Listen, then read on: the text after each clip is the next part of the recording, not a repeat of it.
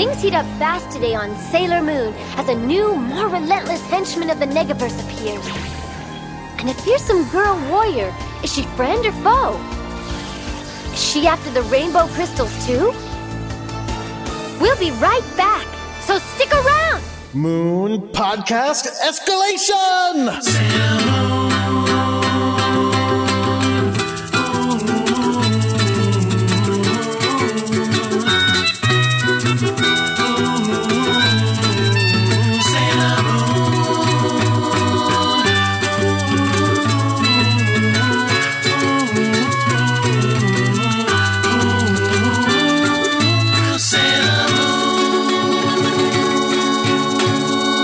Hi there, my name is Jordan D. White. My name is Chris Sims, and this is Sailor Business, the podcast where we watch every single episode of the classic 1992 Sailor Moon anime and break it down to talk about just why it is that we love this show so much. And I am excited. We have an exciting episode. It is a big change for the cast.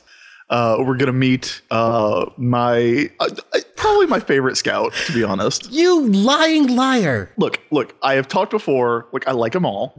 I liked Amy the most in the episodes where it's just Amy and Usagi and Rei. But like when Sailor Jupiter shows up, it's pretty much like she is an instant fave for reasons that will become obvious. In order to help us talk about that, we have a very special guest today. Hopefully Jordan will not call her a liar. Like he just did to me. Hopefully she won't earn it. Laura Hudson is here. Laura, hello. Welcome. Hello. Thank you for having me on your podcast. Now, Laura, you are a former employer of mine. I am. So we have had many conversations about Sailor Moon. But please, can you tell us your history with Sailor Moon? Yeah. Well, I got into Sailor Moon when a lot of people did. In the 90s when it was airing on television.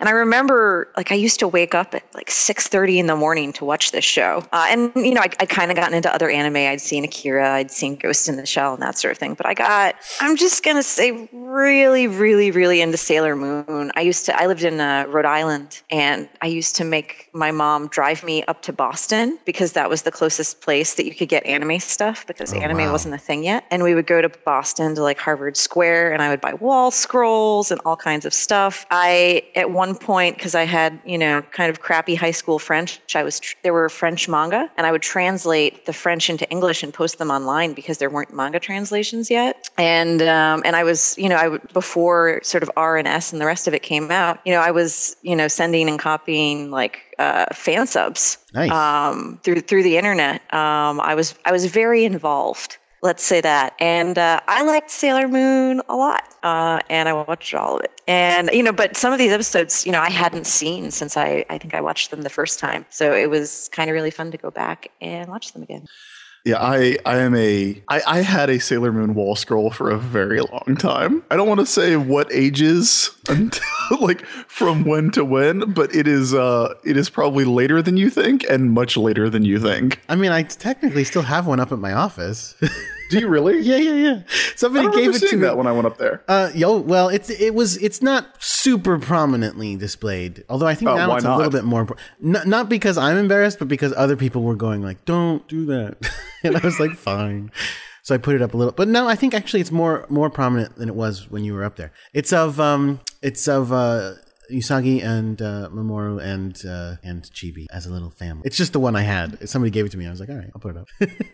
So, Laura, did you have a favorite scout? I think you told us who your favorite scout was before we started recording, and we all got a little nervous. I did. Well, Rei was my favorite. Why is she your favorite? I mean, justify yourself. Well, I think I think she's very together. She's very passionate and kind of strong-willed, which is, something that I identify with.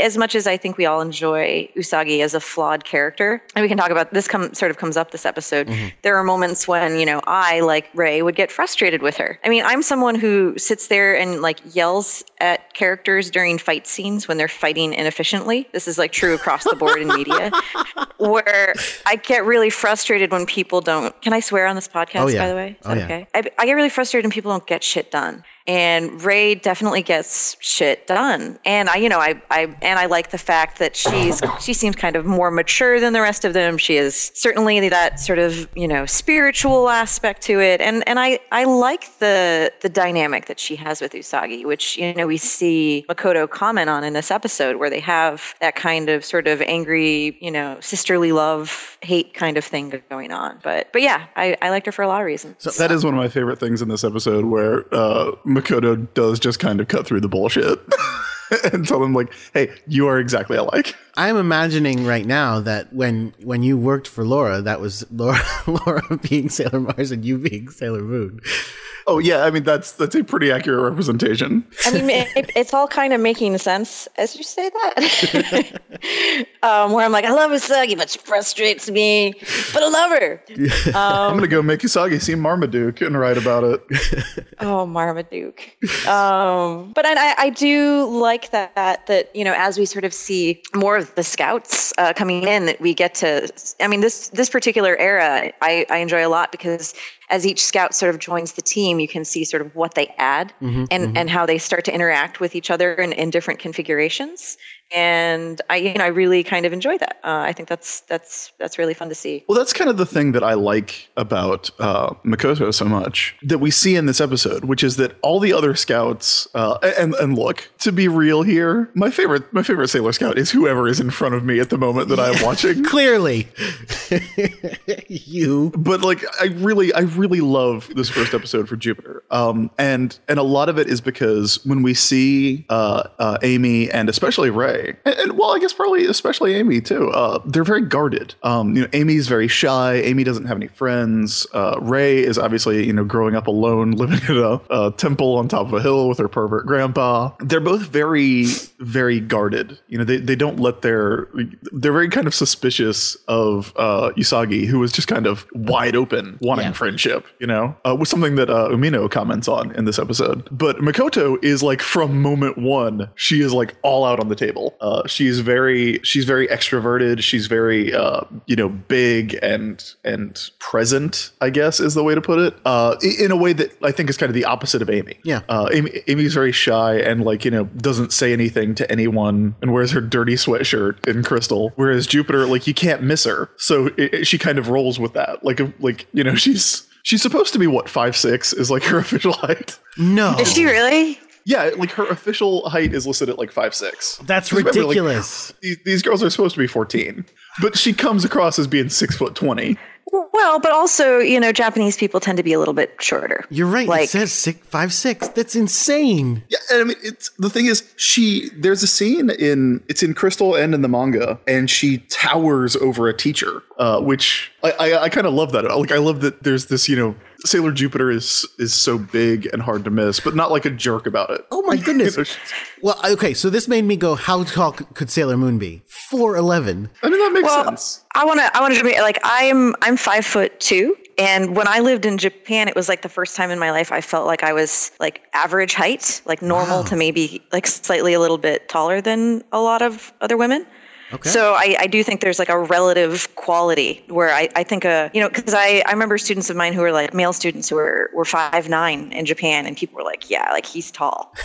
I mean, I'm not to say that nobody in Japan is 6 foot tall, but I think there's more of a relative quality there, so that is a little more impressive than it sounds to us for a woman to be 5'6". There's a line in Dave Barry's book where he goes to Japan and writes about going to Japan, where he talks about how he just wanted to carry around a basketball while walking through Japan, and find a pickup game and insist that his name was Dr. Badass.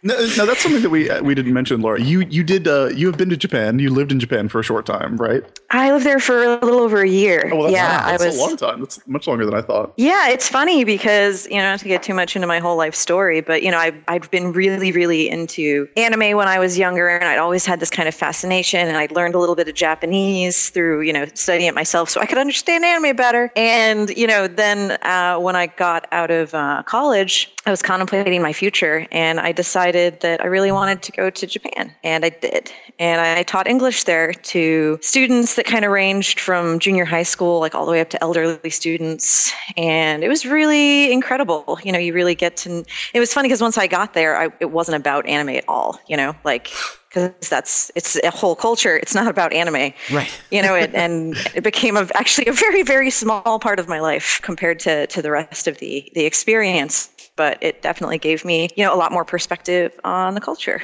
That's awesome. Yeah, it was fun. Before we move into the episode, I should say I dropped the ball, everybody. I'm going to act sorry. I'm sorry, everybody. I know that we promised you Motoki's Game Corner in this episode of Sailor Business. I have not had a chance to play the Super NES RPG yet. I also wasn't able to get the CD-ROM game to work on my computer yet either. I don't know if it's possible. Too super old. Yeah. Oh, yeah. The game is old. The computer is brand new. Yeah, that is the problem. Now, someone told you that you could set up a virtual machine. I have no idea how to do that.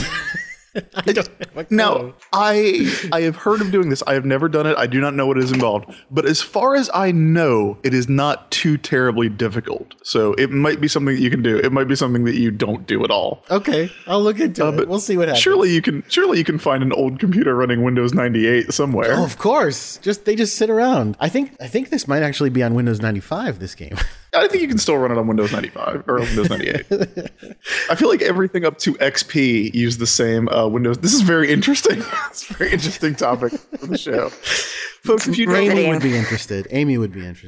If you know when the architecture of Windows shifted to let us know. Let us know at Sailor Business. But for now, what do you say we go ahead and watch? What do you say we go ahead and watch this episode? Sure, please. All right. Well, we are watching. If anyone would like to watch along, this is number 25. Correct? Mm-hmm. It is called Jupiter, the Powerful Girl in Love. I assume that is not the title of the American version. Jupiter Comes Thundering In. That is a good title. That is a good title. Yeah, that's and I should say, we obviously watched the new dub, the new subs that are on Hulu. I watched the new dub. I did pick up Volume 2 on Blu-ray. I will say, I meant to say this earlier, I am a little disappointed in the Blu-rays. Wow. They do not look that great. Huh. They basically just look exactly like the DVDs. That's a bummer. Yeah, but the Blu-ray set has more extras, which is a real it's really annoying because the Blu-rays don't actually look that good. I watched on Hulu as always, and I will say the Hulu episode, the audio was really terrible. Something was wrong with the music. Whenever music would play, it was like the reverb was like doubled. And I watched 2 episodes in a row, and the next episode was fine. But for some reason, this episode sounded terrible on Hulu. So I don't know if it's me or Hulu. Nothing but I also watched it on Hulu, and I didn't really have any significant problems. But who knows? Now, also, this is an episode that is drawn from the manga, so I do have my copy of Pretty Guardian Sailor Moon Volume 1 that's sitting right here. And I also watched the Crystal episode, which is actually really good. It's one of the better Crystal episodes that I've seen. So we will talk about those as we go on. For now, if you're just joining us, yes. If you're just joining us, our heroine is Usagi Tsukino. She's 14 years old. She's 4'11". Yes. She's a Cancer, blood type O, birthstone Pearl. She is also secretly Sailor Moon, the pretty soldier who fights for love and justice. And she is not the only one. She also has 2 allies, not counting the cat, who is also a people. She has Rei Hino, the hot-headed psychic, and Amy Mizuno, the kind-hearted girl genius. They are Sailor Mars and Mercury, respectively. But since there is a Sailor Moon, a Sailor Mercury, and a Sailor Mars, you might expect that there are probably other Sailor Scouts out there named after other planets. And that is what we will get to today. We open in the Dark Kingdom, where everybody is pretty fine with the death of Nephrite. Yeah, nobody really cares. Oh man. Yeah, it is not really. It'll be covered a lot next week, but in this episode, it's not even mentioned. Instead, we see Beryl, and this is one of the first big indications that Beryl is not actually the one in charge. Well, yeah, because we see her supplicating herself before someone.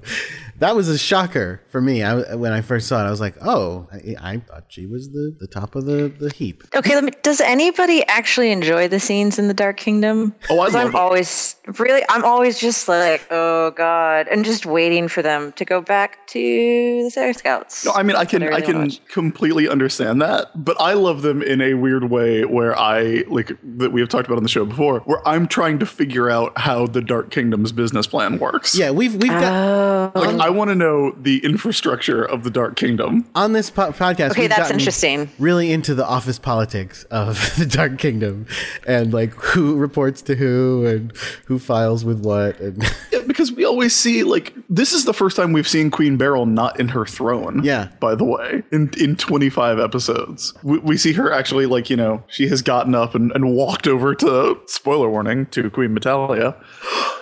And like normally we just see her in a room just with monsters, just hanging out. And I like if they have that many monsters, why don't they send that many monsters out? One at a time. Like, you know the rules. One at a time in all television shows. Yeah, but it's not like, like if you watch Power Rangers, like they're making those monsters every week. Like they have to actually go, all right, time to build a new monster to go fight the Power Rangers. With Queen Beryl, like there's 100 of them just sitting there, like hanging out. Well, not in this episode. In this episode, she has to ask advice of her master because in this represents a shift of the focus of their goals. Up till now, they've been trying to get energy. And in this opening scene, Queen Beryl goes, "Oh, here's the energy. We got enough energy. Here it is. Have it." And her master. Thank God. Yeah, done. Wake on logically. up.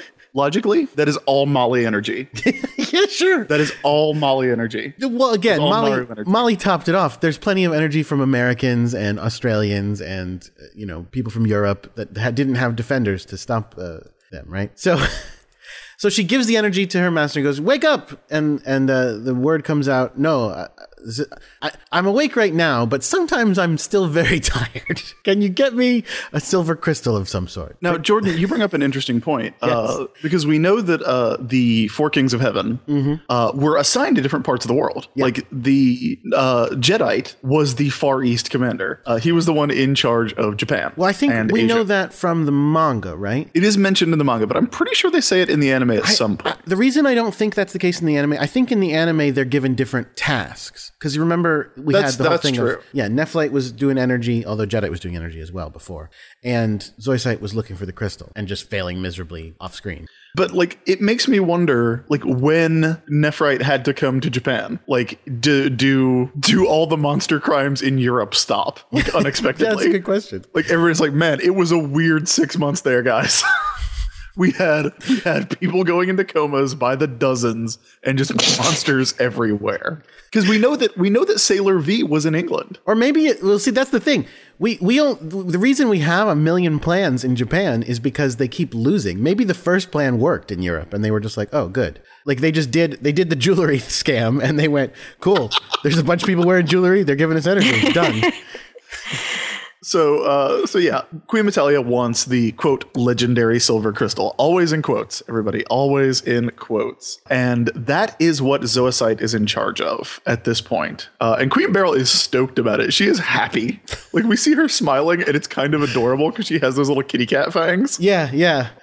It's even weirder in the dub. Now, let me just mention the original dub. This is another one of these episodes from the original dub where they just didn't follow the script. They just kind of went, it's like basically the same, but let's just have them say whatever. And unfortunately, it didn't even result in anything super fun and interesting. It's not that well written of an episode in the American version.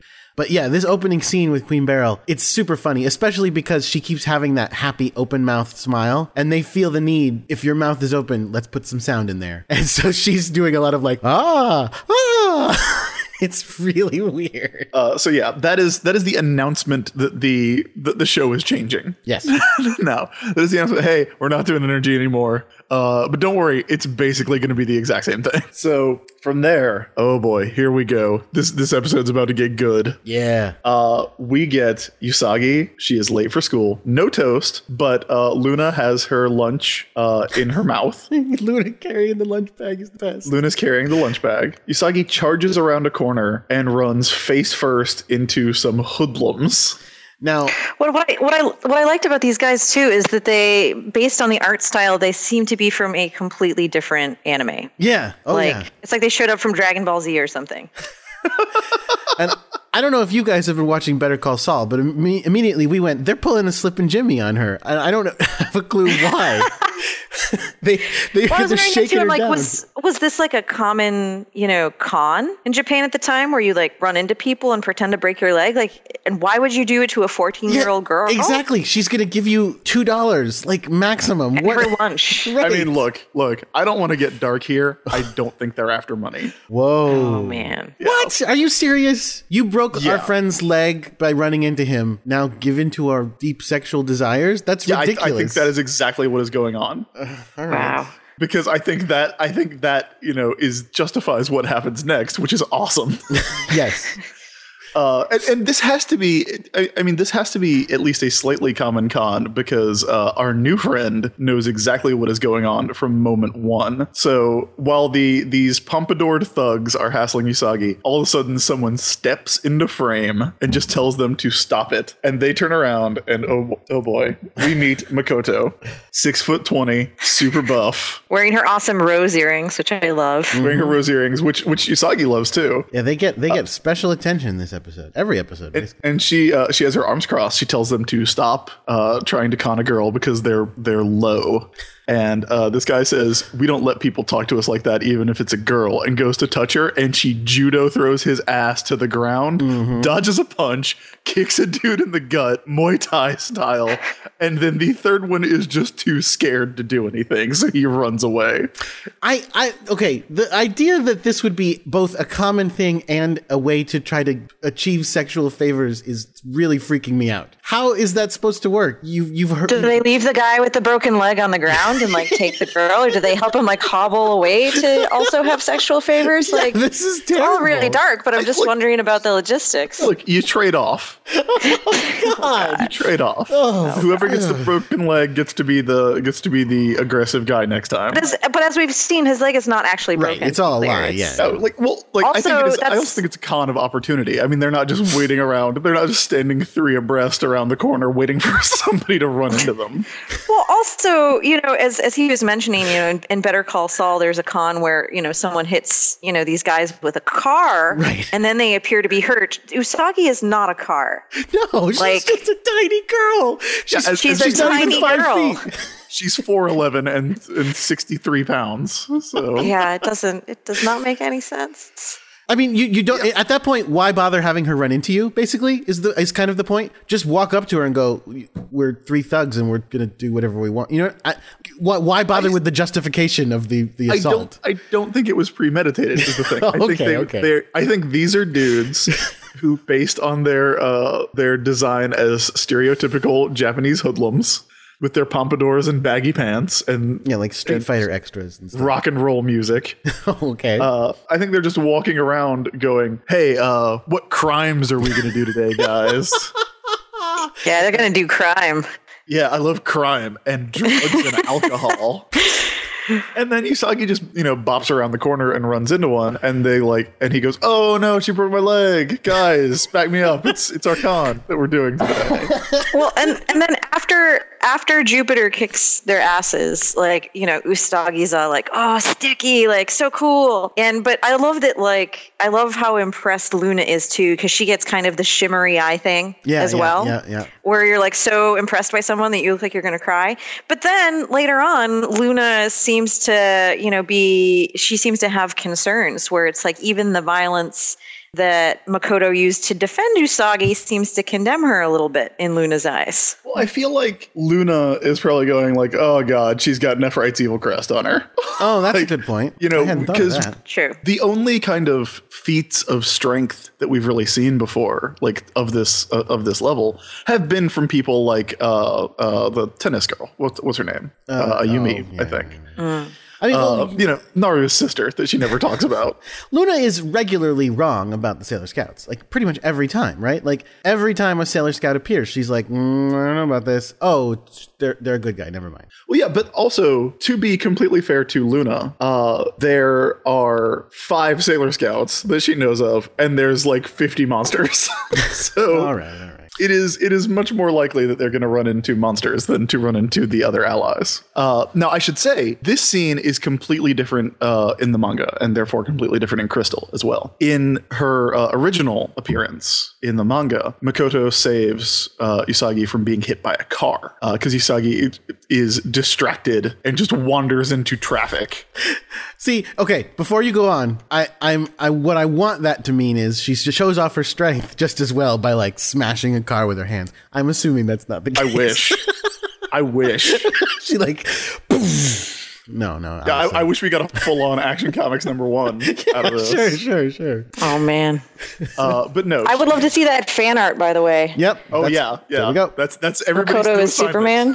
Everybody's homework for this week is draw Action Comics #1 with Sailor Jupiter lifting a car, smashing it into a rock for no reason, like Superman does. And Usagi is clearly that dude down at the bottom corner who is losing his shit.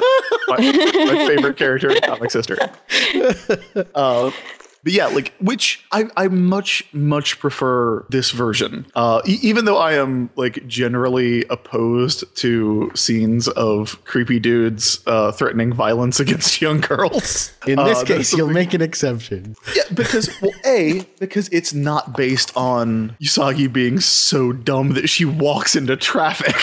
That's true too, yeah. Like I like Usagi being kind of distracted and a little ditzy. Like that's fine, but like to the point where she is in mortal peril about it, I think is a little. I think that's a little weird. It's a much more action packed in this. It's much more dynamic in this, and I just really appreciate that. It makes Usagi, or it makes Jupiter Makoto seem more like a guardian, because that's the Sailor Scouts' jobs, right? Like they protect Princess Serenity. It makes her seem more like a bodyguard. Sure. Than just kind of happening to be there and Usagi not getting hit by a car and dying and the Dark Kingdom winning because she walked into traffic. It was very close. I don't know, Laura, do you have an opinion on the different versions of the Makoto scene? I don't know. I mean, I'm kind of a spacey person and almost run into things a lot, and I almost get hit by things a lot. So I don't know. I see that as a not unrealistic representation of the dangers that might be faced by a young woman who does not pay attention to things, who I've been. Well, obviously, you need a 6-foot protector. I mean, I would have loved, like, man, because I think that's a different question too. Like, then who's your favorite, Sailor Scout or whatever? Is like, who would you have wanted to be friends with in junior high? And I think that Sailor Jupiter would have been like super fun to be friends with. Like in terms of sheer fun, like I love Amy, I love Ray, but I feel like Sailor Jupiter would have been the most fun. Well, yeah, Amy and Ray aren't fun. Oh no, not at all. Like, no, Amy is just not fun at all, and Ray is really introverted, so she doesn't want to hang out. I have temple duties. Ray would do fun stuff, but only if she's the center of it. Yeah, I mean, Ray's the one who pretends that going to the animation studio is for kids, but then she takes a bunch of autographs. Right. She takes a bunch of cards for autographs. But you're right. Like Makoto, she. I mean, we don't even learn everything about her in this episode, but like it's like they just keep adding more fun stuff about her. She's like a great cook, and she has all this, and then she does this and that.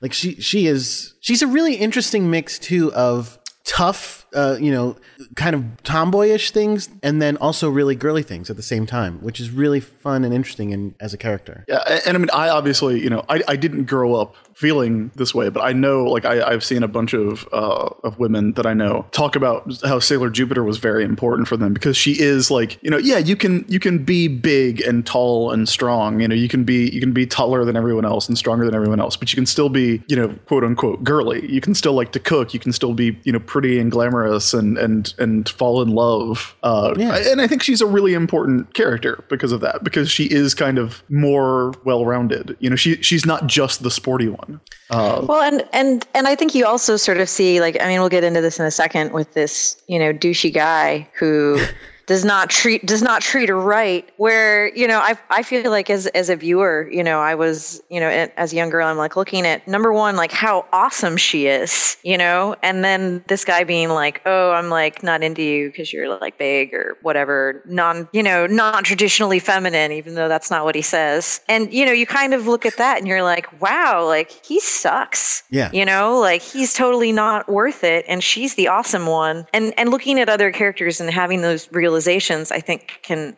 help you have realizations about yourself, because it's easier to externalize that, to be like, look at that, like totally awesome lady. Like it's so dumb. Like that guy's super stupid for not appreciating how great she is. It's much easier to do that than to have that realization about yourself. Right. Yeah. Although we should also, of course, state that, of course, Sailor Jupiter is also tall and beautiful and thin, as everyone else is in the show. Well, they're all variations on a certain, character model. Yeah. I also really like her hair because she has more hair than Nephrite, not quite as much as Usagi. And the two tendrils that she has coming down in front are really great too. I like that. She's a really awesome design. So it's back to the Dark Kingdom where Beryl is going to further explain what we're doing for the next few weeks. Yes. It turns out that in addition to the regular monsters that we've seen, which have been pretty fearsome, I would say, there's also 7 great monsters, but they're so powerful that they have been sealed away for all this time. The enemies of the Dark Kingdom, Princess Serenity, Endymion, the scouts, all them, sealed the monsters away inside humans. And I'm not quite sure how this works. Okay. It's sort of like, okay. The why of the human part is the part that makes the least sense. They definitely say they used the legendary silver crystal to trap these monsters, and the crystal split into 7 pieces, which sort of, makes sense, whatever. It split into the 7 rainbow crystals, exactly. And inside of each of the rainbow crystals is the monster contained. Why those then got thrown to Earth and showed up inside of people, they don't say. There's 2 episodes in a row where they tell this story, and it doesn't really get any clearer. They almost use the exact same words both episodes, and it just kind of goes, yeah, they got thrown to Earth, don't worry about it, now they're inside of people, so those people are going to be monsters. The end. Like, don't ask, don't tell. no questions. Well, the thing is, though, I don't get if it's like a situation like Usagi and presumably Makoto and Amy and Rei and Minako, where Mr. and Mrs. Tsukino had a baby. Like Mrs. Tsukino got pregnant and had a baby, and that baby was Usagi Tsukino. But the soul of that baby is from the moon, is a moon person. Right. Yeah. Usagi's mom is not Queen Serenity reborn. Yeah. Like she has there's a weird part in that, the Tia Brausch video, which again, I genuinely and unironically love, where it gets to a point where she's explaining the episode where it's kind of revealed what happened on the moon. Right. And she keeps referring to Queen Serenity as my lunar mother. Nice. Consistently, which is such a weird phrase, but it's like the only way to describe it, because it's not like, she, like, Queen Serenity is her mother, but also, purple-haired Mrs. Tsukino is also her mother. Like they're both her biological mother. Yeah, but like a purple-haired lady and a blue-haired dude can't have a blonde-haired girl. That just doesn't work. It's called a Punnett square. Jordan, look it up. So anyway, yeah. So does it have to do with that? It's probably connected to that. I don't remember when we get to that episode where we see. I mean, will we see? Does it say why they all go to Earth to be reborn? Maybe it's connected then. Maybe for some reason the crystals went at that time as well. They say that the great monsters were sealed away. Presumably, they say the enemy, so presumably Queen Serenity. Right. But I just don't understand. Like, the people that we're going to see, the Crane Game Troll and the priest in the next episode. Like, are they people with, like, if they get an MRI, does a crystal show up? Like, good question. If Nephrite goes into their room at night and strips them naked he did with Naru. Yes, he sees it. He would see the crystal. That's the same. Well, they're using the same crystal that Nephrite made. Right. Queen Beryl has modified it to search, instead of searching for the silver crystal, to search for rainbow crystals. Also, it seems like Queen Beryl knows that the silver crystal got split into 7 fragments long before she tells anyone. So why is everyone looking for a silver crystal when they should be looking for 7 rainbow crystals? I don't know. You might say she doesn't find that out until I think in the opening scene, her master tells her, once you get the 7 rainbow crystals, that's when you'll get the. Oh, you haven't been looking for the silver crystal, have you? Oh, Beryl, no, sweetheart. So yeah, so many crystals. But I do want to point out also crystal. this story of the the seven monsters getting trapped. This is a very familiar scene if you watch the dub, because this is the animation they use for the opening of the theme song for no reason whatsoever. Every episode of the American dub starts with this images of the monsters getting trapped and sent back to Earth, which again makes it seem like, oh, this is like a real big part of the mythology of it. And it's like, no, this is just a thing that's going to happen for like 7 episodes somewhere down the line. Yeah. Yeah, but, it's just the thing. It just looks cool. So Queen Beryl has the dark crystal that Nephrite made. She has modified it. It pops out of her crystal ball, which I think is hilarious. And she gives it to Zoisite. Kunzite is just kind of hanging out there. I don't know why he was summoned to this meeting other than that he's the only one left. Do we know what his job is? I don't even know what his job is. I think I'm pretty sure he has the same job as Zoisite, because I think they are ostensibly meant to be teaming up. Or maybe I just think that because they are, teaming up. They are romantically involved. So from there, they also there's a lot of stuff they have that Nephrite didn't. Like Nephrite had to appeal to the stars themselves to find his next target. They just go, "Hey, who's got the crystal? Oh, he's got it. Cool, let's go." Yeah, they have it way easier. You're right. But Nephrite, it's because Nephrite wouldn't talk to anybody. If he, at any time he had checked in, Sarah, she probably would have been like, here, have a bunch of help and information. And he would have been like, oh, I feel stupid now. He wouldn't return their calls, remember? Yeah, he just wanted to live in that mansion and drive that Ferrari. What happened to Nephrite's car, do you think? He didn't have a next of kin. Like that stuff all got auctioned off by the state. You don't think it went to Molly? You don't think Molly's got a Ferrari? No. Molly's got a Ferrari in the garage outside the jewelry store Osapi. Oh yeah, her mom would be totally cool with that.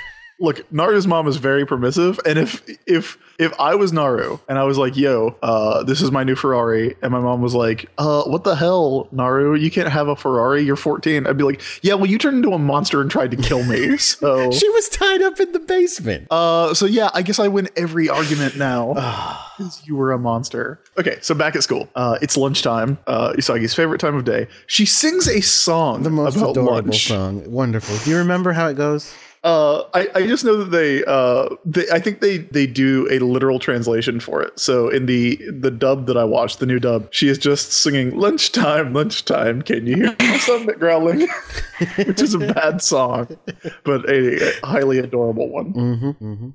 And she sees the girl with the rose earring. Now, we have talked, particularly when Mars showed up, about how great it is that Usagi's reaction to meeting her new friends is inevitably to have a crush on them. True.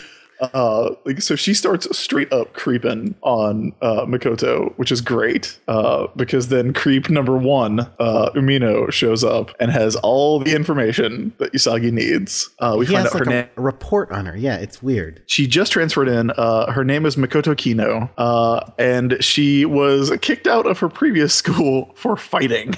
I love Makoto so much.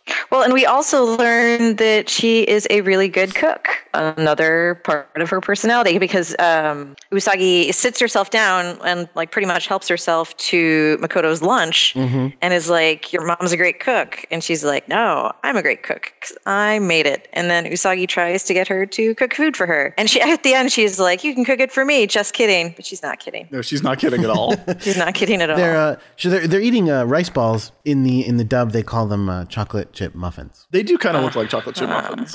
A little bit. A little bit.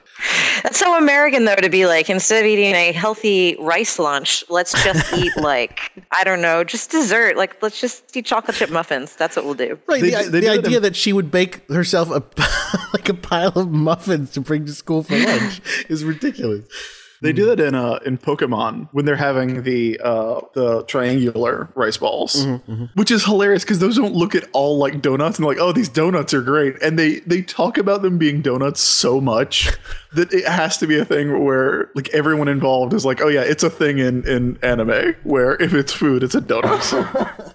Oh man. But yeah, like we see Makoto is her lunch bag is really cute. As Usagi says, Makoto's also really friendly, which I like because her first reaction is the first thing we see her do is just like beating ass. And then the second thing we do is see her eating lunch with a cute little lunch bag and going, oh, hey, sit down, have some food. Do you want to talk? Do you want to be friends? Do you want to be best friends? Yeah, she's being shunned by everybody because they all believe these rumors about her that she's scary. Well, I also love that we see, I feel like usually like openness kinds of runs up against the wall of Ami's shyness or Rei's sort of general approach avoidance kind of thing. But like here, like she's totally open and Makoto is totally open back.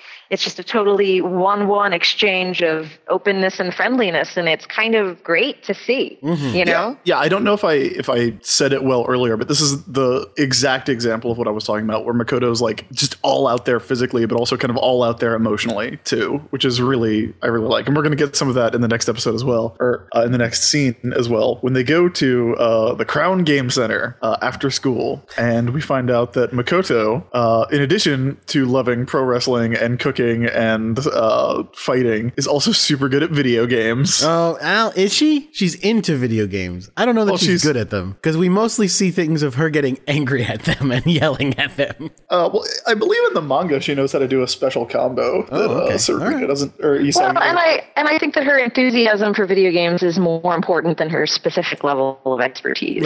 Right.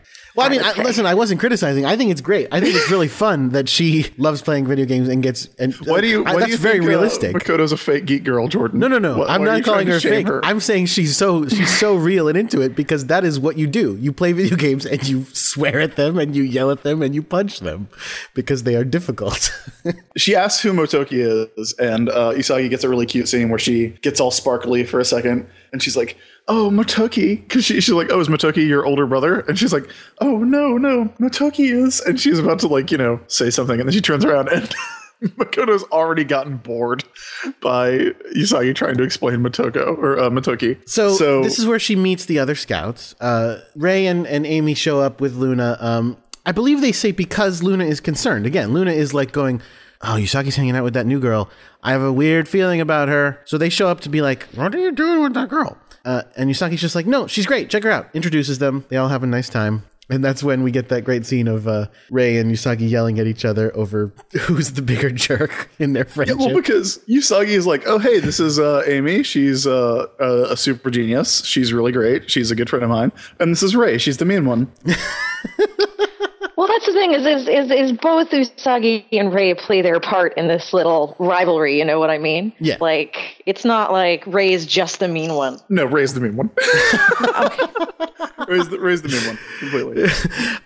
They're both confrontational. Everybody plays a part in this little rivalry. I mean, that's why this scene is great, because you get to see them both just poking at each other until they both are screaming. Yeah. Well, and you see finally somebody recognize, openly that it's actually based on a sort of intimacy. It's kind of like the girl on girl version of like when the guy pulls the girl's pigtails and finally someone's like, yeah, it's because you love her. And it's kind of nice to see Makoto say that. I don't know. I like it. I feel like it kind of solidifies something. And then Serena or Usagi introduced her to Luna, saying, "This is Luna. She stays at my house," which I thought was so weird. Because why would you not say, "Oh, this is my cat"? Nope. Because she doesn't own her. She doesn't own her. She's a person. Look, I know that, and you know that, and Usagi knows that. But Usagi Usagi can't say, "Oh, by the way, this is an autonomous sentient being who lives at my house." Like, no, the way that you would put that if you want to keep your secret identity is just to go like, "Oh yeah, it's my cat." Is there a way? I mean, maybe it's more natural in Japanese. Would there be a way in English to talk about having a cat that would not imply that type of ownership? I don't know. No, you've got a cat. Laura. How do you say it? How do you say it when you introduce your cat to people? I just say, well, and I guess I just say this is my cat. Right. Although last night my roommate and I were talking about it, and she has a cat that she really loves too, and I was joking about how she owns the cat. And she said, really, we belong to each other. Right. And I thought that was beautiful. Yeah, this is the cat I do everything for. Yeah, but I think it's like a little intense to say that when you like first meet someone. The cat that I live with, we belong to each other. I don't think that would come off very well. This is my yakety yak cat from outer space. That is what she's doing. Exactly. So now we should also say that there's a great bit in this where Isagi and Rei are yelling at each other, where Rei demands to know the exact date down to the second of when she was ever mean to Isagi. Yes, that is something she says. Which is literally all the time.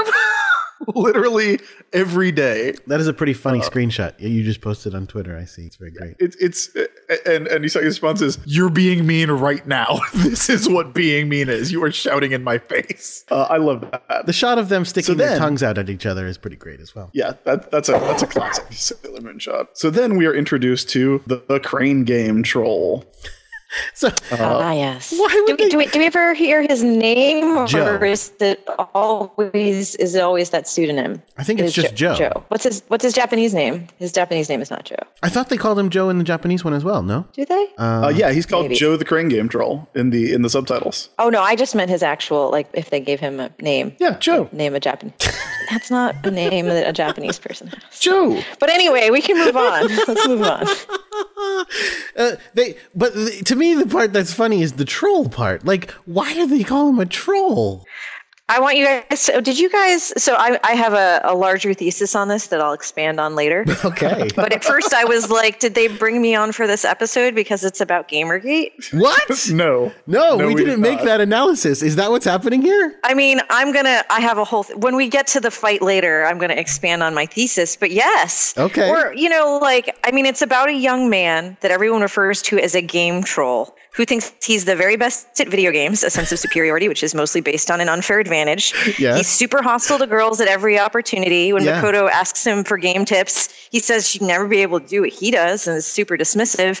And then when he gets threatened, he becomes super defensive, turns into an actual video game monster, and attacks women. Wow, that's amazing. This is it's a psychic prediction via this video, this episode. Well, I posted a thing months ago, like a year ago, when I was reading Codename Sailor V, where there's also a gamer dude who gets really mad at Sailor V and insists that she has to be a man because she beats him at a video game, and she ends up transforming and kicking him, and Artemis is like, "Oh shit, he's not a monster. You just killed that guy." Wait, did she actually kill him? Did she literally kill him? Dead, but he is like severely injured because she superhero kicks him. Wait, is this in the manga? Yeah, it's in Codename Sailor V. Oh man, that's great. Yeah, I posted it a long time ago. That is pretty Twitter. funny. Now, a couple things about this scene, though, before we move on. There is a Sailor V plush doll that he gets out of the Crane game. There's also a Sailor Mercury plush doll. Again. Which I want. Oh, go ahead. Who is licensing these? Right. I was wondering that. Not like who is making money off of these, right? And why does this not upset them? Like someone is profiting hugely after. And this is pretty recent. Like they've got to be really like on the ball. This is another one of those. I've already like between episodes. They do a thing. They have an episode between the episodes where they transform and they go consult a lawyer, and the lawyer says, "Unless you will reveal your identities, we can't do anything about it." And they go, "We can't afford to reveal our identities," and so there's nothing they can do, and they just get exploited. It's terrible. Well, the funny thing is, like, we saw Tuxedo Mask and Mercury and Mars on the Sailor V movie poster. That's right. and my theory then was that people, they see the Sailor Scouts, but since Sailor Moon and Sailor V are virtually interchangeable, like they look exactly alike, except that one of them has the pigtails. They just assume and the mask. These are but nobody ever looks at Usagi's face, because if they did, they would know who she was immediately. Actually, I've never really thought about that, where like she actually does not wear a mask. They don't even go for the conceit of the mask. Yeah, like I talked about. She's just the same person. A couple weeks ago, Naru sees Sailor Moon without her tiara on and doesn't make the connection, which is the tiara is the only thing obscuring even part of her face, and then it is just her forehead. The idea that a tiara could possibly make you unrecognizable already is the ridiculous. only thing on her head. Like, No, I was it's willing magic. to give them that. It's magic. It's magic. they have a magical do not recognize field around them that. Well, and I'm like, I always want to take things too far where I'm like, maybe it's symbolic of how we categorize people and like put them into boxes and then we're unwilling to see them, in other contexts where, maybe she does have Usagi categorized as. Except that we always see Sailor Mars angrily yelling at this blonde girl and the blonde girl crying. Well, and this comes up, I can't remember if it's this episode or the next one. It doesn't matter. It's like a million episodes where, Tuxedo Mask has some dream about some princess and she has like the same incredibly unusual hairstyle that Usagi has and never makes the connection. Yeah. Is this, is this a Lex Luthor Superman thing where he goes, Superman would never deign to be non-super, so he couldn't be Clark Kent? That's ridiculous. Yeah, well, except that they know that Sailor Moon has a secret identity. Right, the bad guys do at least. Right. Yeah. We also talked about this in the Princess D episode where Usagi's dad sees Usagi in. Oh yeah. And she's not even transformed. She's just in a dress. We talked about how if Usagi says "make me look like a princess," Usagi is a princess, so it should just make her look like herself. And Usagi's dad, who has seen her every day of her life, is the only one who goes, "Oh, that girl looks like Usagi." But doesn't go any further than that. So anyway, back to the show. So the Crane Game, we actually joked at one point about there being a Crane Game episode, and now we actually are in the Crane Game episode, except it's not an energy plot. The other thing that I wanted to say, you know who's really good at Crane Games? Who? Danny Trejo. Oh, in real life? Okay. In real life, Danny Trejo is apparently super good at Crane Games. Does he have minor telekinesis? Maybe. Would you doubt it? No. But what he does is a little interesting non-Sailor Moon fact about Danny Trejo. He does a lot of work with like women's shelters and children's shelters, and he goes to Crane Games and just basically clears them out with a roll of quarters and keeps them in his car so that when he goes to women's shelters and children's shelters, like he has things to give to the kids. That's amazing. That is a thing that Danny Trejo does. Well, he is, from everything I've ever heard, a super, super nice guy. Wow. So, anyway, back to the show. Well, hold on. Before we get back to the show, and this is connected to the show, so this is about the show. That is a good place for me to say, you mentioned about what a terrible person Troll Joe is.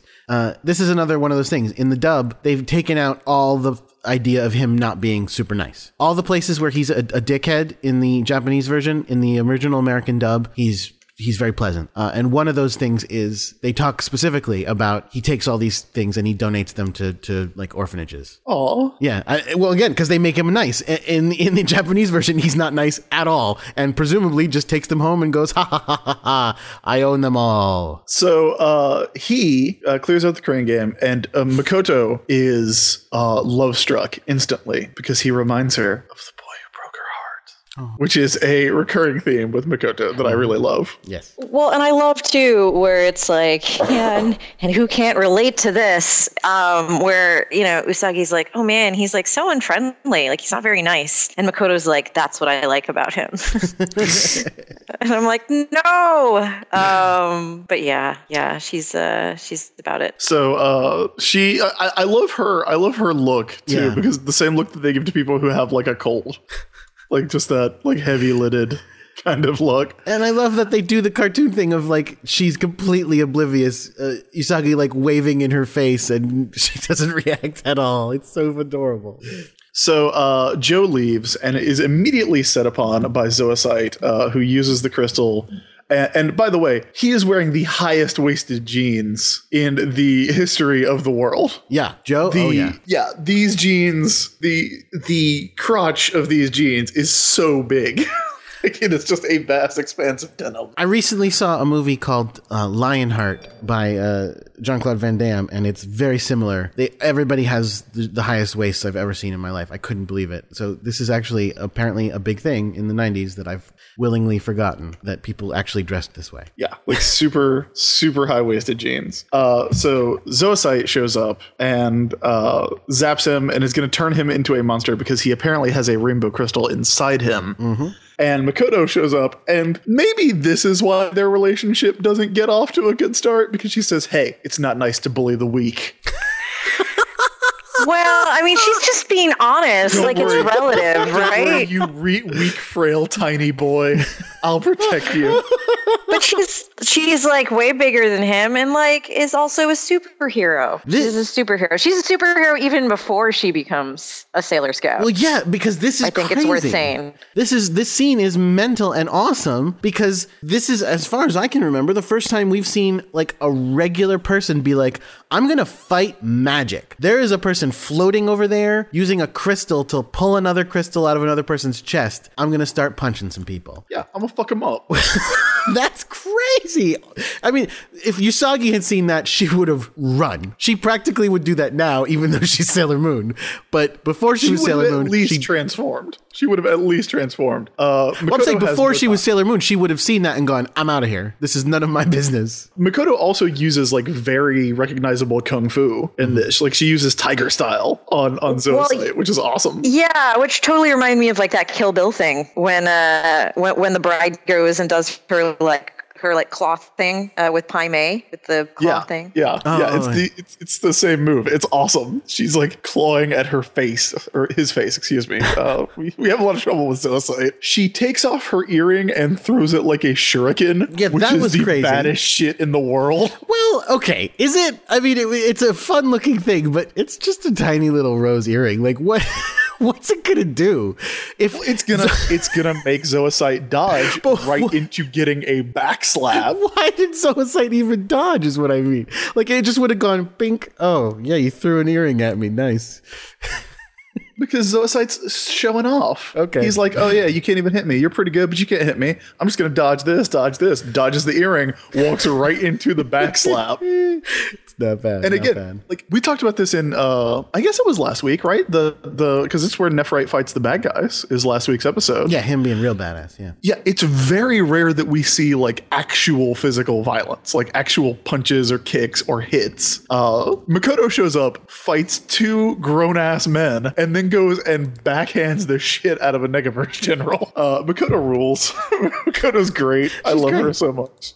So she successfully kicks Zoisite's ass so that Zoisite has to leave. Zoisite goes like, you've scarred my face. That's a bit excessive, but you've scarred my face. You'll regret this, and leaves. And they're left there to pick Joe up off the street. And again, in the Japanese version, total douchebag. He's like, okay, thanks, get off me, like jerks, and leaves. I just put a shot of Makoto hitting Zoisite on Twitter, and someone responded with "Ome wa mu shinderu," which is what they say in Fist of the North Star, which is "you are already dead," which is pretty great. Pretty funny. So then we get this really weird, is it flirty or is it not scene where, yeah, Joe is walking off, clutching his heart, being like, oh, I'm dying. But like still trying to be proud and be a jerk and be like, I don't need anybody's help. And Makoto, I don't need anybody's help. I'm a tough guy. Where's my bag full of stuffed animals? Right. And then Makoto's following him and he's like, oh, why are you following me? And she's like, I'm going to protect you. Remember when that person tried to kill you? You seem to be, you also, it's like you seem to be seriously injured. Yes. But then, like, he totally blows her off and then goes in the cafe to just, like, have, like, a quiet heart attack over a cup of coffee all on his own.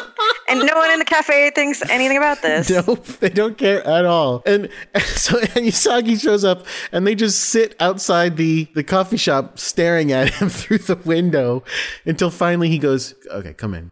And then even when she comes in, he goes, he's, like, such a douche. He just goes, yeah, I don't want to spend time with you. I just was like, if you're going to sit there staring at me, you might as well come in. He's just such a casual douche. I don't understand why. Well, also, so much great stuff with Makoto here because she is immediately like, oh yeah, somebody's trying to kill you. Don't worry. I'll be your bodyguard. Yeah, which is such a super heroic thing to do. It's like, yeah, of course. I'm super strong. Of course I'm going to protect you. I'm 5'6". You're enormous. I'm massive. I can almost reach the top shelf, everybody. Oh, that's and he goes and he's like, what are you talking about? As though someone literally was not just trying to kill him. And Makoto goes, "Oh, you won too much at the Crane game, so the game center hired a hitman." Right. That's right. I forgot she suggested that idea. That seems slightly illogical. I mean, she's joking, right? That was a cute joke, right? Nope. Sure. I guess she's smiling and winking when she says it, but I kind of feel like she thinks that is a legitimate possibility. I don't know. Because she is 14. All right. That's true. But yeah, I do like the idea that Makoto, if she does think there are actual professional hitmen, is like, yeah, don't worry about it. I'll beat him up. Makoto's so great. I would love to see just a prequel about her life before she met Usagi, where she just walked around beating people up at her old school. Yeah, before she got kicked out. Yeah. Well, right. It would be the story leading up to her getting kicked out. Yeah. I think that could be a compelling story. And you get to see the guy who breaks her heart. You get to see, you get to meet the guy who breaks her heart and see what he's got to be an amalgam of every guy. Well, right. He's got the glasses of this guy and Motoki's hair, and she's just a Mr. Potato Head of every guy we've seen her freak out over. And yeah, maybe she does have run-ins with the Yakuza and beats them up. And we get to see how she became the superhero that is Makoto before she becomes the superhero that is Sailor Jupiter. It's my pitch. I like it. If anyone wants me to write that for no reason. So Usagi, for her part, does show up to help because Luna tells her that Luna's I sense an evil presence from that person she was fighting. The person who was teleporting and using magic and floating. And wears a costume very similar to Jedites and Nephilites. Wears a Dark Kingdom uniform. And the one who was there when Nephlite died? Did we not see that? I don't remember. Zoisite wasn't there. It was just those three monsters. Yeah. She left before Sailor Moon showed up? All right. He left. I'm sorry. The dub screwed me up again. So Usagi encourages Makoto to go in and actually have a sit down and have a date with Joe, the Crane Game troll, and his backwards baseball cap and his hoodie. And man. He is Japanese Rob Liefeld, for real. He's got the high-waisted jeans, the backwards cap. Are they button fly? Oh gosh. And he thinks he's so bad, where he eventually invites her in to sit with him. And he's don't even think that this is a thing. It was just more annoying to watch you outside. Yeah. And he's totally negging her, is what I'm saying. Yeah. He's also a pickup artist. And so he's like, oh yeah, check this shit out. And he makes an ashtray levitate, which, to be fair, if I saw that would be incredibly impressive. That is not so impressive when in 5 minutes we are going to watch her shoot lightning out of her head. Oh, but don't forget her immediate reaction. He goes, I'm going to show you how I did it. I can make things levitate. And she goes, her first reaction is not, oh my God, that's amazing. Her first reaction is, so you cheat. So you cheated. And he's like, yeah, sure, whatever. But it doesn't matter. I mean, I thought it was pretty cool. It's not cheating, it's winning. So Zoisite just shows up in the restaurant, which is pretty great, and goes, "Hey, what's up? I'm gonna kill you now." And we get that weird moment. Is this a moment of Jupiter accidentally revealing that she likes to eat food, and then going, "Oh no, I shouldn't do that because I'm on a date"? Is that what happens there? Because Zoisite comes over and pretends to be a waiter, and she's like, and Jupiter's like, "Yeah, I'll have this. Oh wait, I mean just a coffee." Does she do that? Yeah, I missed that. She does do that. She does. I think initially she's like, she wants curry or something like that, and then she's like, no, milk tea. Right, that's what it was. Yep. Don't hide your light under a bushel, Makoto. Yeah, man, it's unfortunate, yeah, but you just did Muay Thai at a monster. Own it. Earned a curry. Get some calories back. Yeah, and so then they start fighting again. Well, first of all, Usagi is like, what are you doing? Because Joe tries to get away in his fucking Reebok pumps. The more we see of Joe's outfit, the more hilariously 90s it is. Because he's literally wearing Reebok pumps. Is he? He is. Wow. He's gonna pump it up. He's so Marty McFly. Yeah. He literally is like, something's attacking me, trying to kill me in there. I'm leaving this girl to whatever happens to her happens. And Sailor Moon's like, what? You have to help her. And he's like, no, I don't. Yeah. And he's like, hey, she came in here on her own. And by the way, giant girls like that aren't my type. Yes, that's what he has to throw that in. Girls who are 5'6". and she hears that. Why would he say that? Oh my God. I can tell you exactly why he said it. I mean, like, this dude is just like the quintessential version of like the insecure dude who like can't even handle like an awesome, powerful woman. And then so he's like, I didn't even like her anyway. She's just whatever, man. Like, he's definitely threatened. Sure. He's very threatened by how strong she is, by how awesome she is. And so he has to like totally neg her to like feel okay as a man, because he's a sad human being. Because she's literally saving his life right now. Yeah, exactly. Yes. She's literally saving his life, and he has to be like, but that's fine because she sucks and I don't care. Yeah. Like, it still seems like an inopportune time to mention it. Like, maybe just go, well, she's not, maybe when you say, he's like, hey, you can't just leave a girl behind like that. Or just go, well, she's not my girlfriend. I literally just met her. Not, she's ugly and I hate her. So Zoisite shows up.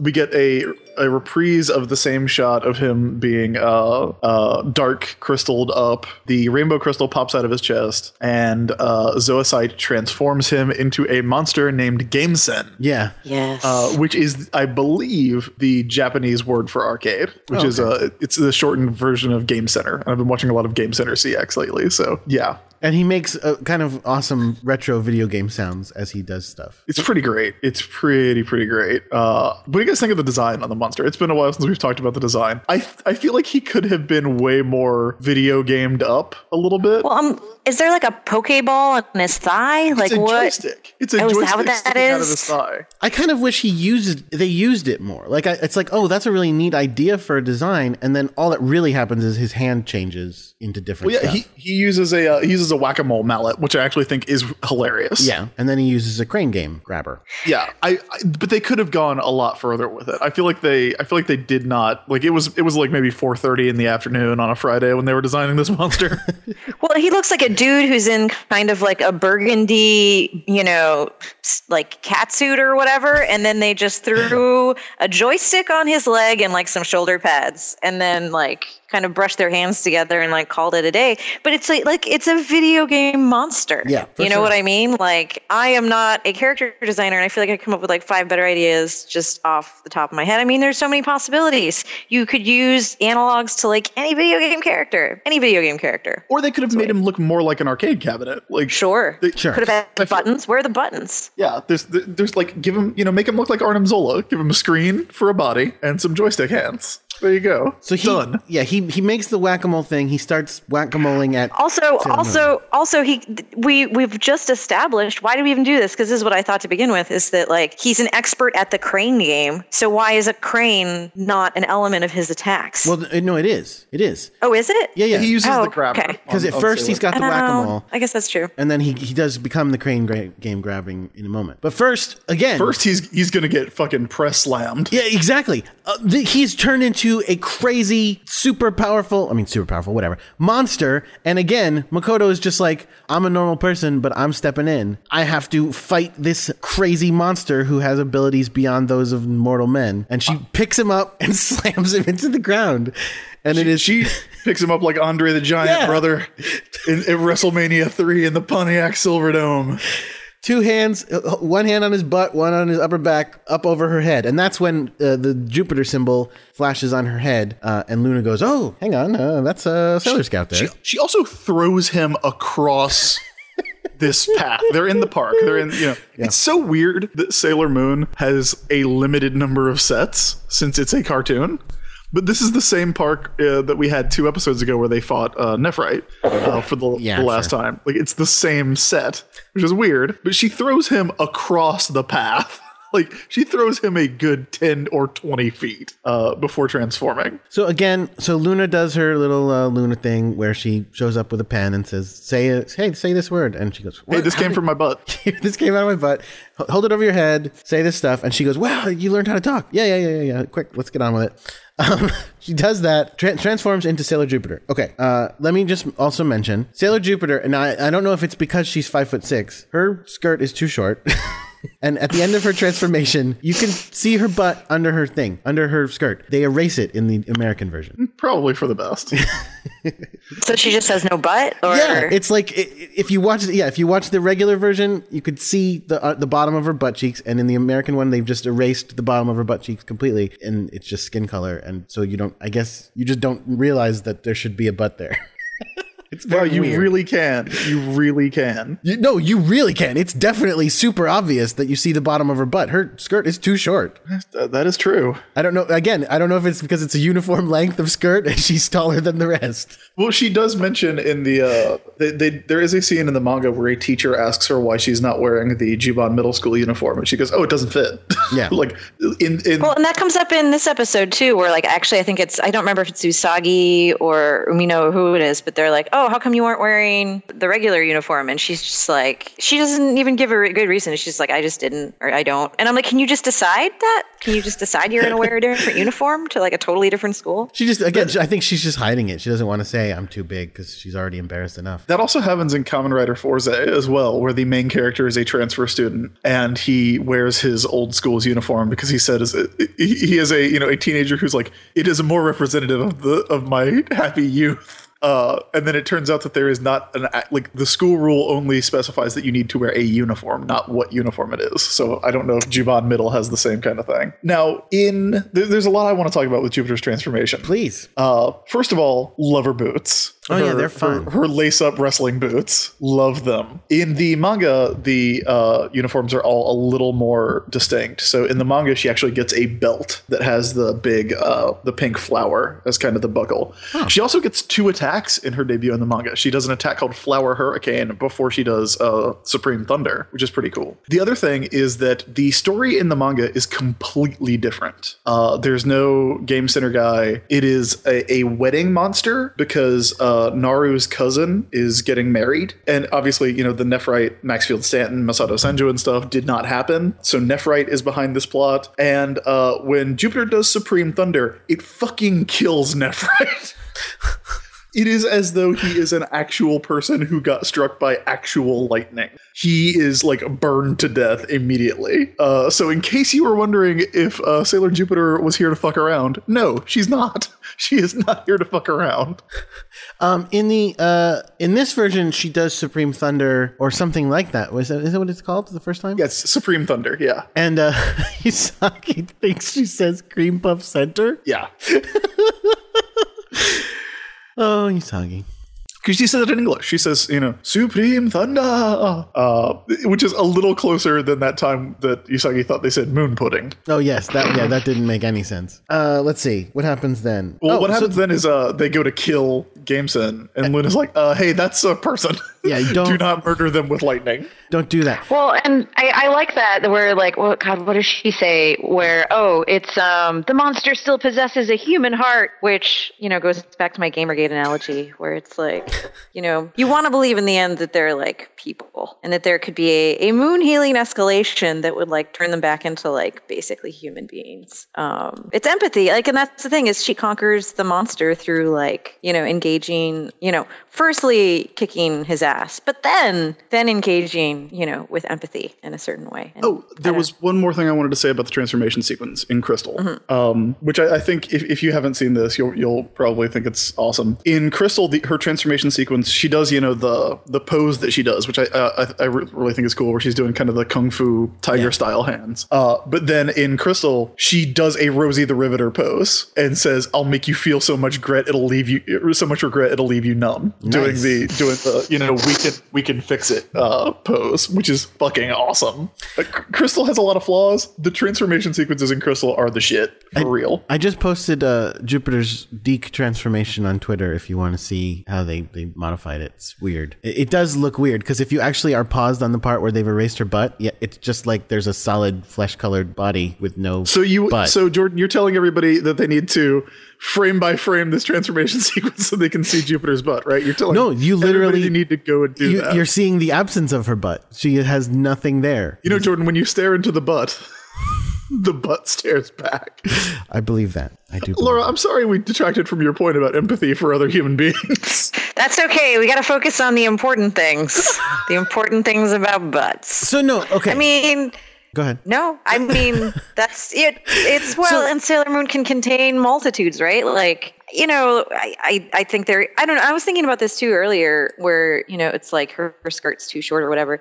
But I was also thinking about the fact that in a certain, they have, I guess, where do their uniforms come from? Because I've always sort of thought about it as their personas as the sailors are sort of their fantasy versions of themselves. Interesting.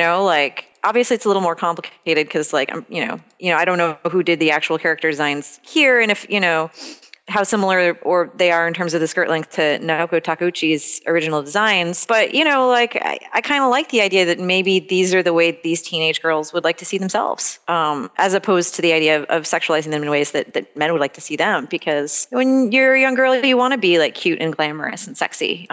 So I don't know, just something I was thinking about. That's interesting. Just a thought. So do you think that regarding the idea of this being, again, obviously Gamergate a million years after the show, but do you think they were trying to comment on that same situation, just how it's been going on for a very long time? Or do you think it's commenting on even before Gamergate happened, there's, always been sort of this culture of, fake geek girling, women who are interested in comics and video games and being dismissive of and threatened by women who are good at things that are considered traditionally male. And I think that comes through really strongly where we see, where these ideas of these things are for men. And if women are good at them, then we're super threatened and have to kind of tear them down. I think that notion is very real, has been with us for ever and is still with us. And, I think, points out a real problem with thinking about things in those ways because it makes men brittle and defensive and have to tear down women to feel okay about themselves and gatekeep women so that women don't get to do cool stuff because that might threaten them. So don't be like Joe, the video game crane troll. You know what I mean?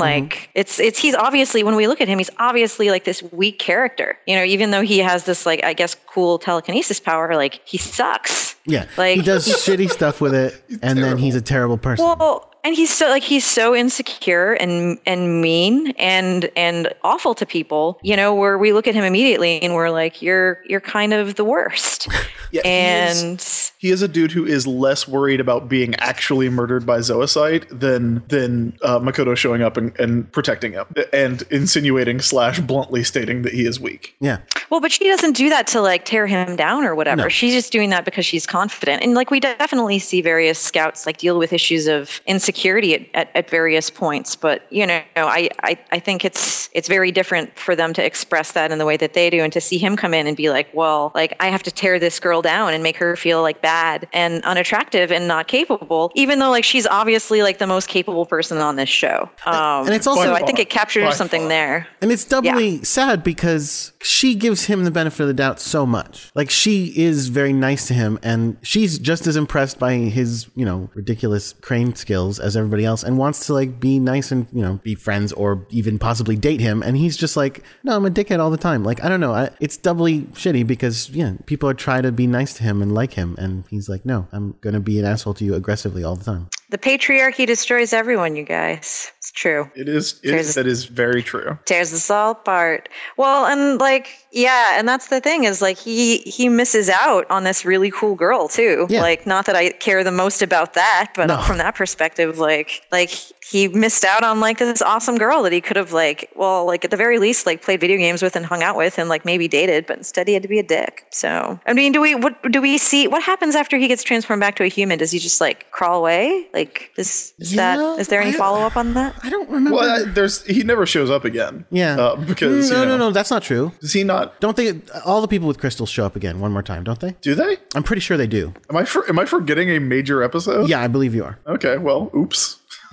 Look, it's been a while. If he does, it's a minor thing. And it's possible he doesn't, and it's just most of the other ones, but I'm pretty sure all of the people with crystals show up one more time quickly. Well, he is garbage. He is a garbage man. What's funny about that is... much like every other man in this show except Motoki. No. He is a trash pile. You're forgetting about Greg. I don't think Tuxedo Mask is a trash pile. No, he's not. I think that he's not perfect, but I don't think he's a trash pile. I certainly maybe have my own issues with, dating guys who are jerks, but I don't know. I think he's not that bad. That's weird, because you know who calls Tuxedo Mask a trash pile? Tuxedo Mask. No, he calls himself garbage. Really? He does not. Does he really call himself a garbage man? No. He says to Usagi, I guess every piece of trash finds its trash pile. There's garbage for every trash pile. Do you have a screenshot of this? Because that's amazing. He says there's garbage for every trash pile. So he's the garbage and she's the trash pile. Come on.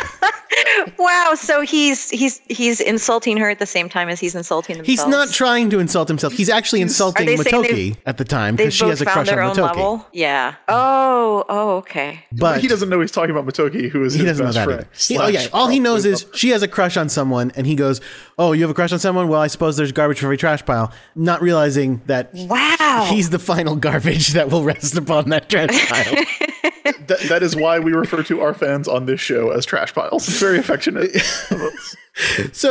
Plus there's other good guys in this show. I mean, Chad's not so bad when we get to him, whatever his Japanese name is. And, the boy who's about to have a crush on Amy, even though you don't believe she likes boys. And there's a bunch of them. All right, if you say so.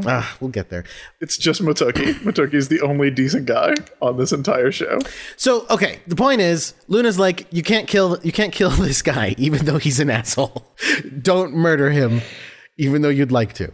So she gives Sailor Moon, she poops out what she calls the wonderfully named Moon Stick. Bad name. Just gonna. Isn't it in the dub? Isn't this the Scepter, or is the later one the Scepter? I'm pretty sure this is the Moon Scepter. And if it's not, then it's.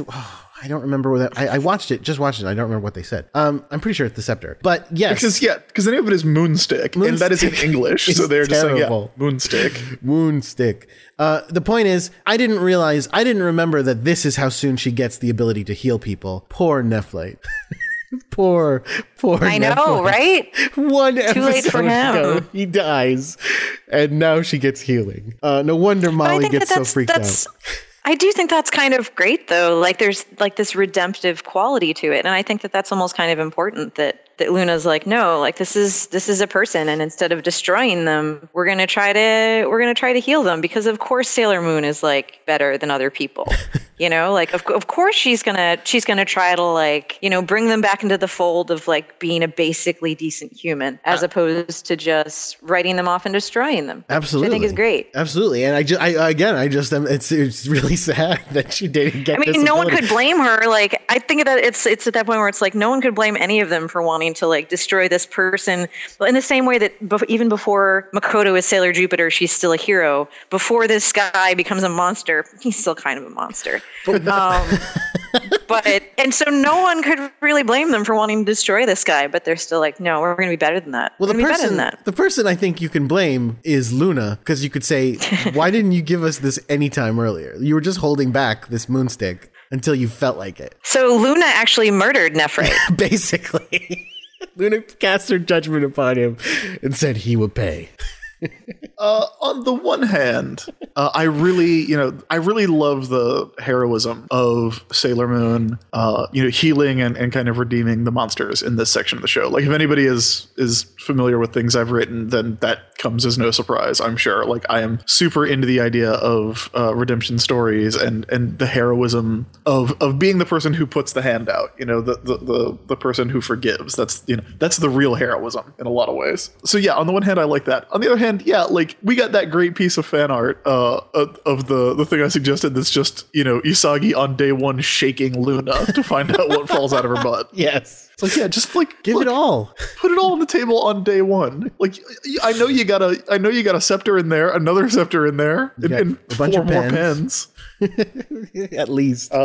That's great. Well, there's the whole, like, I mean, I think ostensibly there's the whole, like, she's trying to give her what she's ready for. Like, not until you can like snatch the pebble from my hand can you get the moons, snatch the scepter from my butt. That's when we'll know that you're ready to leave the Shaolin Temple. But the thing is, Luna also goes, oh, hey, by the way, you're the leader because you're the one using the Moonstick. And it's like, well, couldn't you have determined that earlier?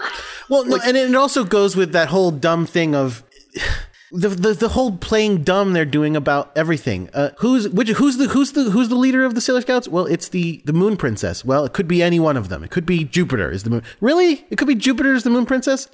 She could have chosen to give the moon stick to Mars. It's the moon stick. You give it to Sailor Moon. Would it have come out as a Mars stick if she had given it to Mars? Have a big round red part? The way to fix this, and I hate to armchair quarterback Sailor Moon because I do love it. I do love it, and we're obviously big fans of Are it. we? Oh yeah, and we're obviously fans of even I've said that the manga is kind of my least favorite part of Sailor Moon, but like I still like it a lot. But like the way to solve this would be that they're looking for Sailor V and they just can't find her because Sailor V is the first Sailor Scout. She's operating before Sailor Moon. It makes sense if they think that Sailor V is the princess. Just don't ever say Moon Princess. Yeah.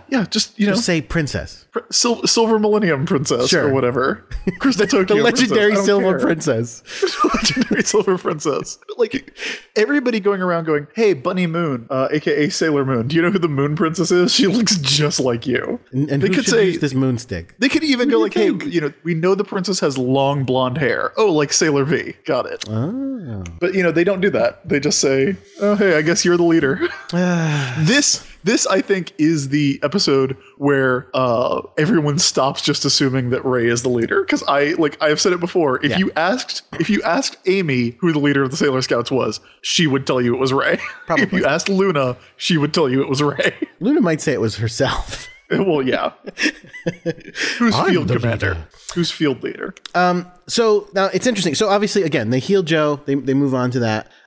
It's like I said, in the American version, they've cut out everything that's mean about Joe. So it actually is doubly funny that she doesn't continue to pursue Joe because in the Japanese version, it makes sense. He's just rejected her outright and broken her heart again. In the American version, he doesn't do any of that stuff, and yet we never see him again. And I never thought about the fact that, oh, yeah, that's weird. Well, I do like that aspect because, Jupiter's going to fall in love a million times. But, when a dude is shitty, she is done with that dude. Yeah. Oh, yeah. So speaking of her falling in love a million times, the button on the end of the episode, they return to the Crown Game Center to play some more video games. She swears at the game some more and hits it some more. And then in comes our good friend Motoki, Chris's crush of all time. Best guy on the show. He's doing this weird thing where he has his hands tucked into his apron. I don't... Yeah, where he's pretending to be a million-year-old man. Yeah, I noticed that. I don't know why he's doing that. It's weird. But, of course, upon seeing and hearing him, Makoto is immediately in love with him as well. Because he also reminds her of her ex. Wah, wah, wah, wah. And obviously, we have talked a lot about this episode. We've gone very long, but I'm sure we learned a lot. We've talked about a lot of the things that we have learned. Jordan, yes, do you have the original Sailor Moon says from the 1992 dub of this episode? Sure, let me grab it. My friend Lita sure likes to fight. I'm sure glad she's on our side. But there are other ways to resolve differences, like talking it out. Maybe shouting it out. What's important is to listen and hear how the other person feels. You may find your differences aren't as bad as you think. Try listening first. That's what Sailor Moon says. Sailor Moon says? How about Sailor Moon does? I love Luna always sneaking in there with the jabs at the end of these. Well, she's right. Most of the lessons are things Sailor Moon never would do in the show. That is, I guess that's a good lesson, except that everything in the show is solved by fighting at all times. Yeah. So, my friend Lita sure likes to fight. Good. Good. That's awesome. Did you see her backslap Zoicide? It was great. Yeah, should she have talked it out with the thugs at the beginning of the episode? Well, she does try. She does say, hey, back off. That's true. So what did we learn? Laura, we'll start with you. What did you learn from this episode of Sailor Moon? It's not about ethics in video games. I suspect you knew that before you watched this episode of Sailor Moon. Well,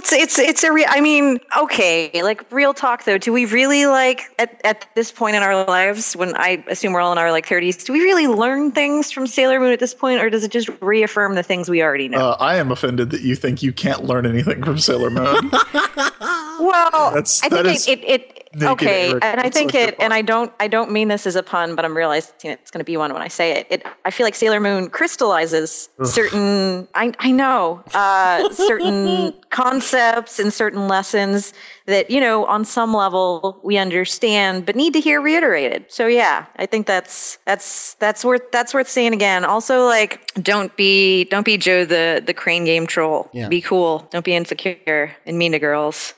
Jordan, what did you learn from this episode? I learned that you don't need superpowers to go out and kick ass. You just need a couple inches on people.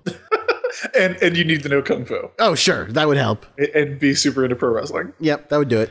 I learned that butt erasure is a crime that is a very serious issue in the Jordan D. White household. Just say no to butt erasure. I'm just pointing out the differences between the shows. Also, Butt Erasure is the name of my band. So your Erasure cover band? Yes, but you don't want to know how I play it. Oh God. Yeah, final thoughts on the episode. I really enjoy this one. It's kind of goofy in a lot of places. All the setup stuff for the Rainbow Crystal, I think, it's awkward in the way that most setup for weird driving plot points in Sailor Moon tends to be. But it's a great character introduction. I would say it is. I don't really remember Minako's introduction, but I think Makoto's is easily the best character introduction we've gotten on the show. Better than the ridiculous computer episode?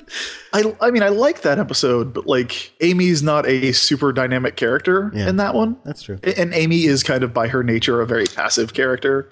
She's like, cram school. Sorry, everybody. Bye. Whereas Jupiter is, from the first moment is dynamic and likable and, beautiful and strong and cool and friendly and just like everything that, it doesn't feel forced. Like there's a lot of ways that like, hey, here's a new cool character can go wrong, but it really goes well in this. And it doesn't hurt that, it's one of two examples of actual violence that we've had on the show so far. So you just like her because she punches people. Well, yeah.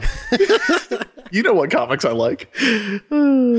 Laura, thoughts on the episode? I enjoyed it a lot. I don't know. I think that Sailor Jupiter's a really important, because, theoretically, as you're watching the show as it goes along, maybe you don't know that there's going to be more than 3 characters. Like maybe when you have Sailor Mercury, Sailor Mars, and Sailor Moon, you're like, oh, it's done. This is our team. And I really like Jupiter's addition to the team. And I like that we see in this episode sort of very specifically how much she adds to that dynamic, and how important that is to the experience of Sailor Moon moving forward. And she's great, and I like her earrings. Her earrings are great. Yeah. Like we are, 24 episodes is a real long time in TV. I mean, it's, 24 weeks is a real long time to watch something. That's 24 episodes is longer than most American seasons of television last. Yeah, like even the longest seasons. Yeah. I think you kind of get used to the dynamic of Amy, Ray, and Usagi because they are a trio for so long. And then, Makoto doesn't change the dynamic too much. Like Ray really changes the dynamic in a way that I like a lot, even though I have my difficulties with the character. Makoto doesn't change the dynamic, but she is, I think, she shows up as a fully formed character and fits in really well. Jordan, final thoughts? Yeah, this was a terrific episode. I know it's almost impossible to watch the original American version, but I would say this is one where the Japanese version is so much better anyway, so don't bother. It's so much fun. And you mentioned it not changing the dynamic that much. I mean, for these 2 episodes that we're doing this week and next week, they actually I feel like they really do, because they end up becoming Usagi and Makoto buddy episodes rather than the whole team. The team has like cameos, but they're the main focus of it. And I think they do have a much different dynamic, as we discussed earlier, than she has with the other scouts. So it is pretty neat, I think. That's true. Her dynamic with Usagi is really different. But I mean, like, what I mean is the team dynamic as a whole. Sure. Because we just don't see Ray and Amy that much in these episodes. Like, poor Amy, she's going to get a spotlight episode in a couple weeks, which is really good. But like after that, we rarely get a really good Amy episode. We rarely get a really good Amy appearance. Yeah. All there is she shows up once an episode to talk about how much she likes math, which is very frustrating. So So this is a good one. So when we do the Sailor Moon role playing game, you're going to play Amy to redeem her. Yeah. Oh, okay. That's right. We're in talks, everybody.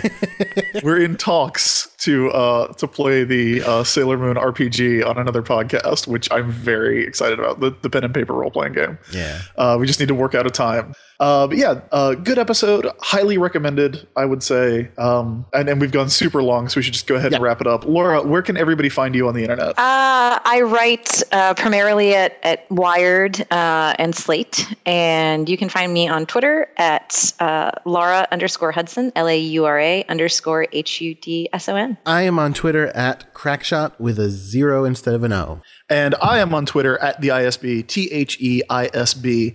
If you enjoyed this show, Jordan and I both do other podcasts as well. You can check out War Rocket Ajax at warrocketajax.com. And Jordan? Yeah, my other podcast is called Cast and Wax, and you can find it at castandwax.com or on iTunes. You can, of course, find the show on Twitter at Sailor Business. Send us all your Sailor Moon oddities, all your fan art for things we talk about on the show. Anything you have that you want to talk about with us. Listener questions can go to at Sailor Business as well. Mm-hmm. Thank you for listening. We'll be back next week with another episode. And until then, keep your mind on Sailor Business. Sailor.